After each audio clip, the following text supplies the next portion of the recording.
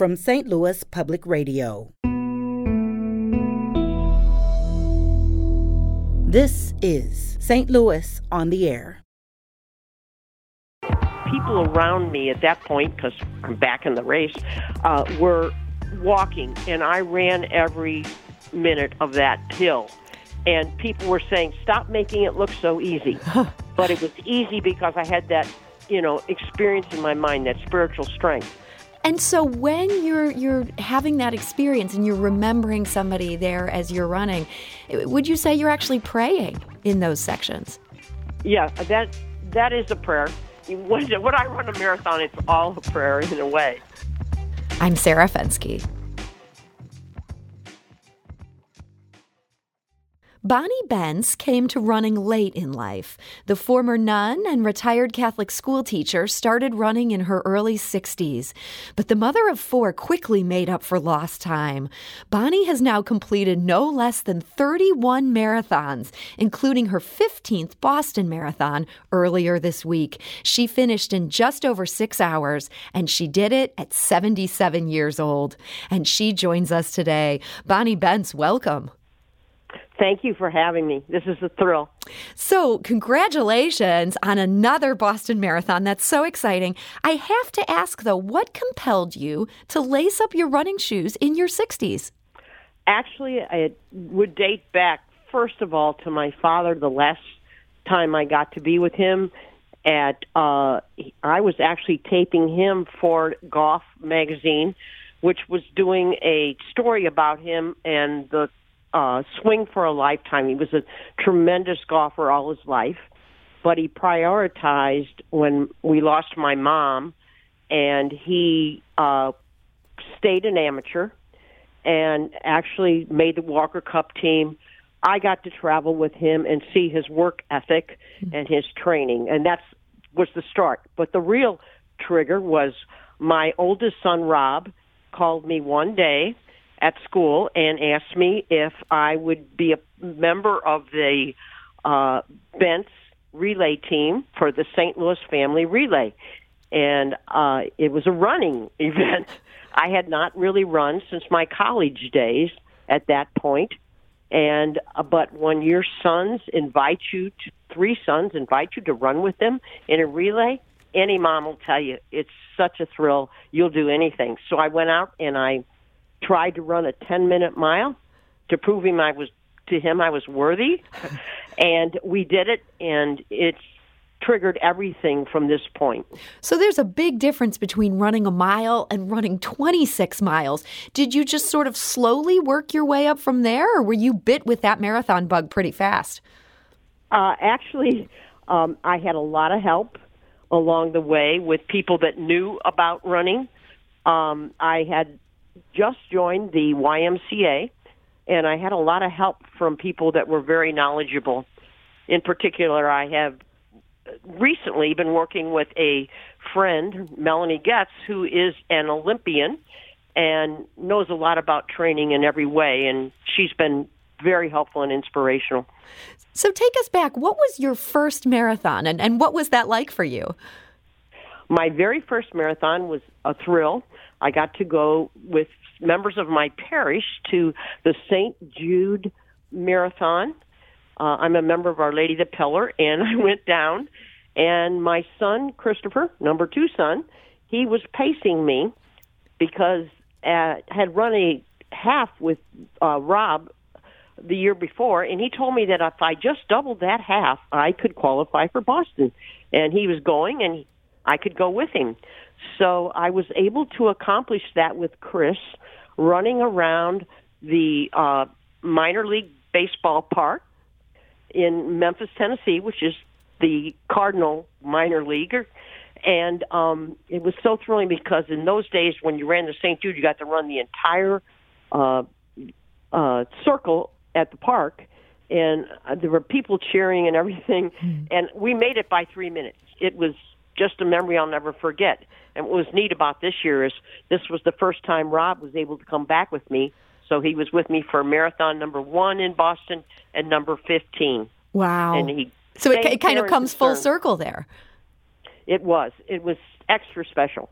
And when you say that you got it within 3 minutes, you were within that of hitting the pace that you had set out to try to hit? Yes. At age 62, I needed a 4-hour, 4:30 to qualify for Boston. And my son Chris and I did a 4:27. Wow. So I made it by 3 minutes. But it's so popular now, you don't just make your Boston qualifying, you make it by 10 minutes. Wow. In order to run last October, we needed it was not my qualifier. I was better 9 minutes and 55 seconds better than my qualifier, or I would have not made the 70% field. And so that was a thrill. You continue to have to qualify every year. At some point, you don't just get grandfathered in as this is a Boston Marathon runner. I think if you make it to 20. You're not there yet, though. Well, I don't even know. I'm 2 minutes over the mark this year to be called a finisher. So I may have to start all over. Oh, boy. But it wouldn't, if I could do it, I would. So there are so many people who think of running 26 miles in a row as being their worst nightmare. What about running that far is appealing to you? I love the challenge. I like my favorite part, believe it or not, is really having a plan, following the training plan. I guess my dad's work ethic is part of my genetics, I guess. And I love that part. I love working with someone, guiding me. It's what I try to teach my students when I taught is, it's the work you put into it, and it's not necessarily the prize at the end. It's how you feel after you put all this into it. And actually, there's many rewards for marathoning. Is you need to have strong mental. You need to have strong physical, of course, and you get it by training. Mm-hmm. And to me, it's also a spiritual experience. You get out there and you train, and so many thoughts go through your mind. I mean, in those 26.2 miles, I had already prepared what I was going to be thinking about for each section.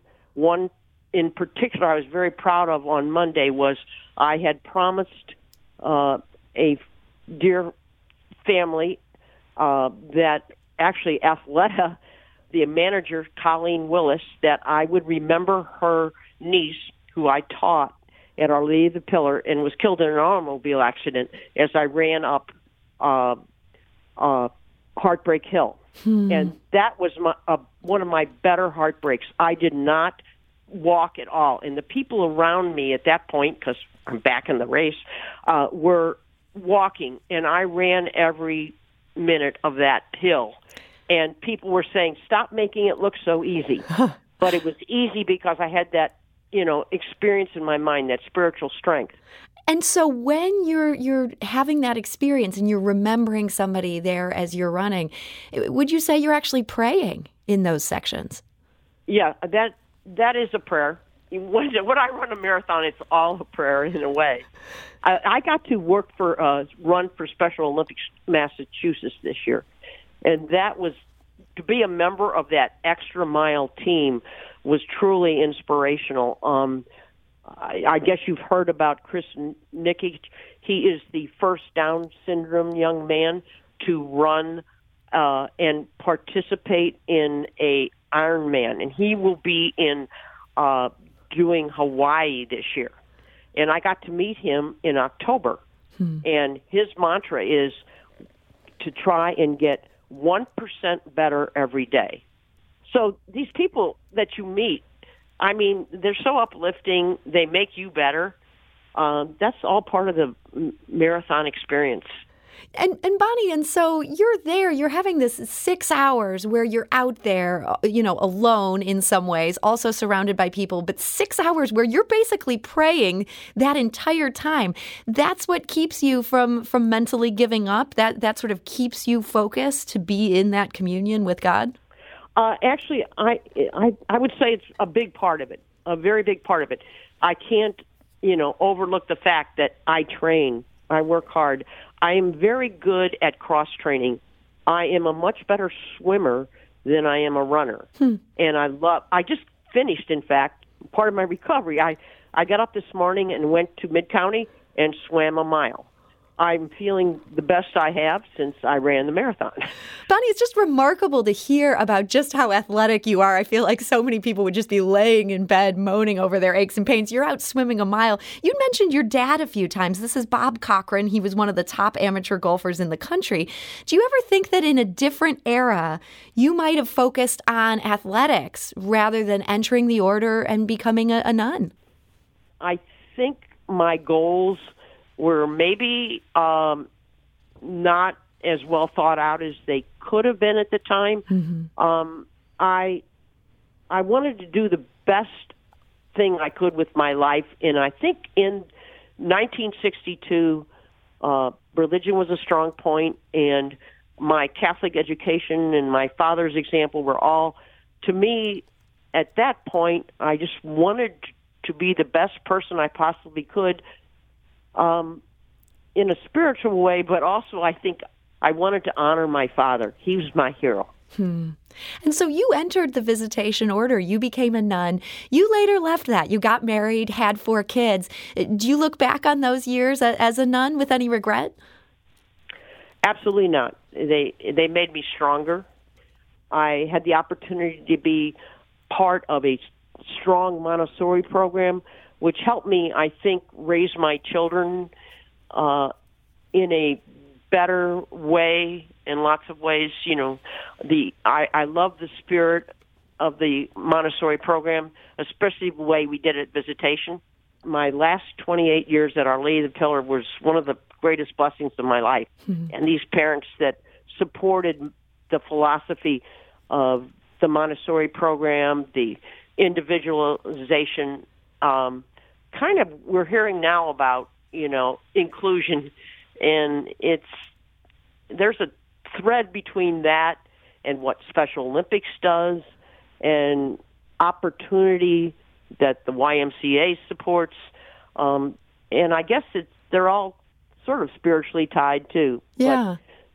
But they are an important part of my life. My dad always prioritized his faith was number 1. His family was number 2, his work, and then golf was number 4. And he was, a great player. He was invited by the Bobby Jones to play in an early Masters, and he actually got to play in 4 different Masters and was on the Walker Cup team with Jack Nicklaus. Everybody knows who he was. So for sure. And Bonnie, for you, do you think you would rank things in the same way? Would running be 4th for you behind things like your faith and your family, or has that taken a bigger priority? Yeah. Well, I would say definitely faith would be number 1. My faith has just gotten me through, I was raised without a mom, but I had the opportunity to develop a strong faith. I had a strong family support, parents, grandparents.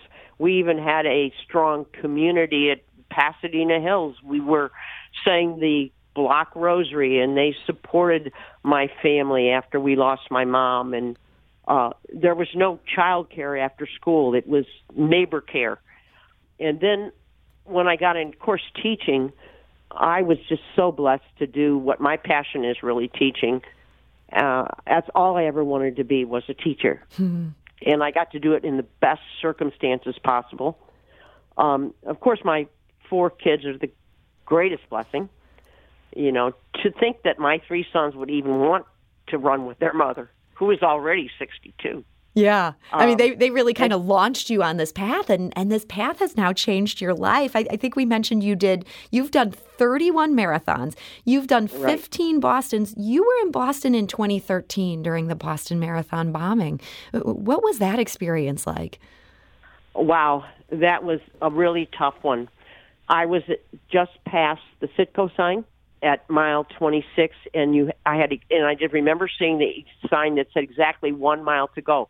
I was actually running one of my better marathons that day. It was a beautiful day. And we were back down a hill where we didn't know what was going on at first. And then I heard someone say, no, you don't want to know what's going on at the finish line. And all I could think of when I heard that is, I have my son and my nephew, Paul, was with us, I think, that year. And all I could think of was, oh, my gosh, I hope their supporting me has not cost them their life. And, well, I was very fortunate because the people of Boston were so wonderful. And a lady brought, and at that time we didn't carry our cell phones. Yeah. During the race, so she offered me her phone. So I remembered my son Chris's number. I don't know how. I closed my eyes and it came to me, and I dialed it. And within a few minutes, I heard, "Mom," and I said, "Yes, Chris, are you okay?" And he said, "We're okay. We're glad to hear you're okay. Stay where you are. We will come to you." Well, we didn't get together for about 2.5 hours because you know how it was up there. Yeah, it's chaos. But we did, and that was just unbelievable. Wow. And the story just goes and goes, more than you want to hear. But it's all about the people of Boston and the people that were there that were supporting one another. And my son did not leave me until I got out of the cab. He wanted to walk me to the plane. Of course, that's not possible. But anyway, and supported me. That was in 2013, and here he's back in 2022, been doing it every year for me, supporting me, luckily not through any more bombings. Yeah, wow. I'm so glad that has been the case. I haven't mentioned an important part of my family, my daughter, who is not a runner. Actually, she's a terrific dancer. She was Teen Miss Dance of St. Louis one time, so got to give her a shout-out. Well, Bonnie, it's been so great to hear about your marathoning and about how, you've gained so much joy from this and been able to help so many people with this. And it's just so exciting that you have finished another Boston Marathon. So I want to thank you so much for joining us today. Thank you. You've honored me, and you've honored the whole program. Thank you so much.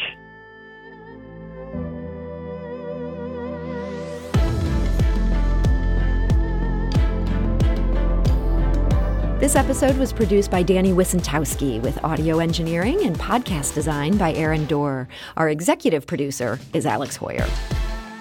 St. Louis on the Air is a production of St. Louis Public Radio. Understanding starts here. Do you find yourself regularly listening to episodes of St. Louis on the Air? Suggest us to a friend you think might enjoy our conversations. And leave us a review and rating on Apple Podcasts on the App Store. It's the simplest way to help people discover our show. Thanks. St. Louis Public Radio is a member-supported service of the University of Missouri, St. Louis.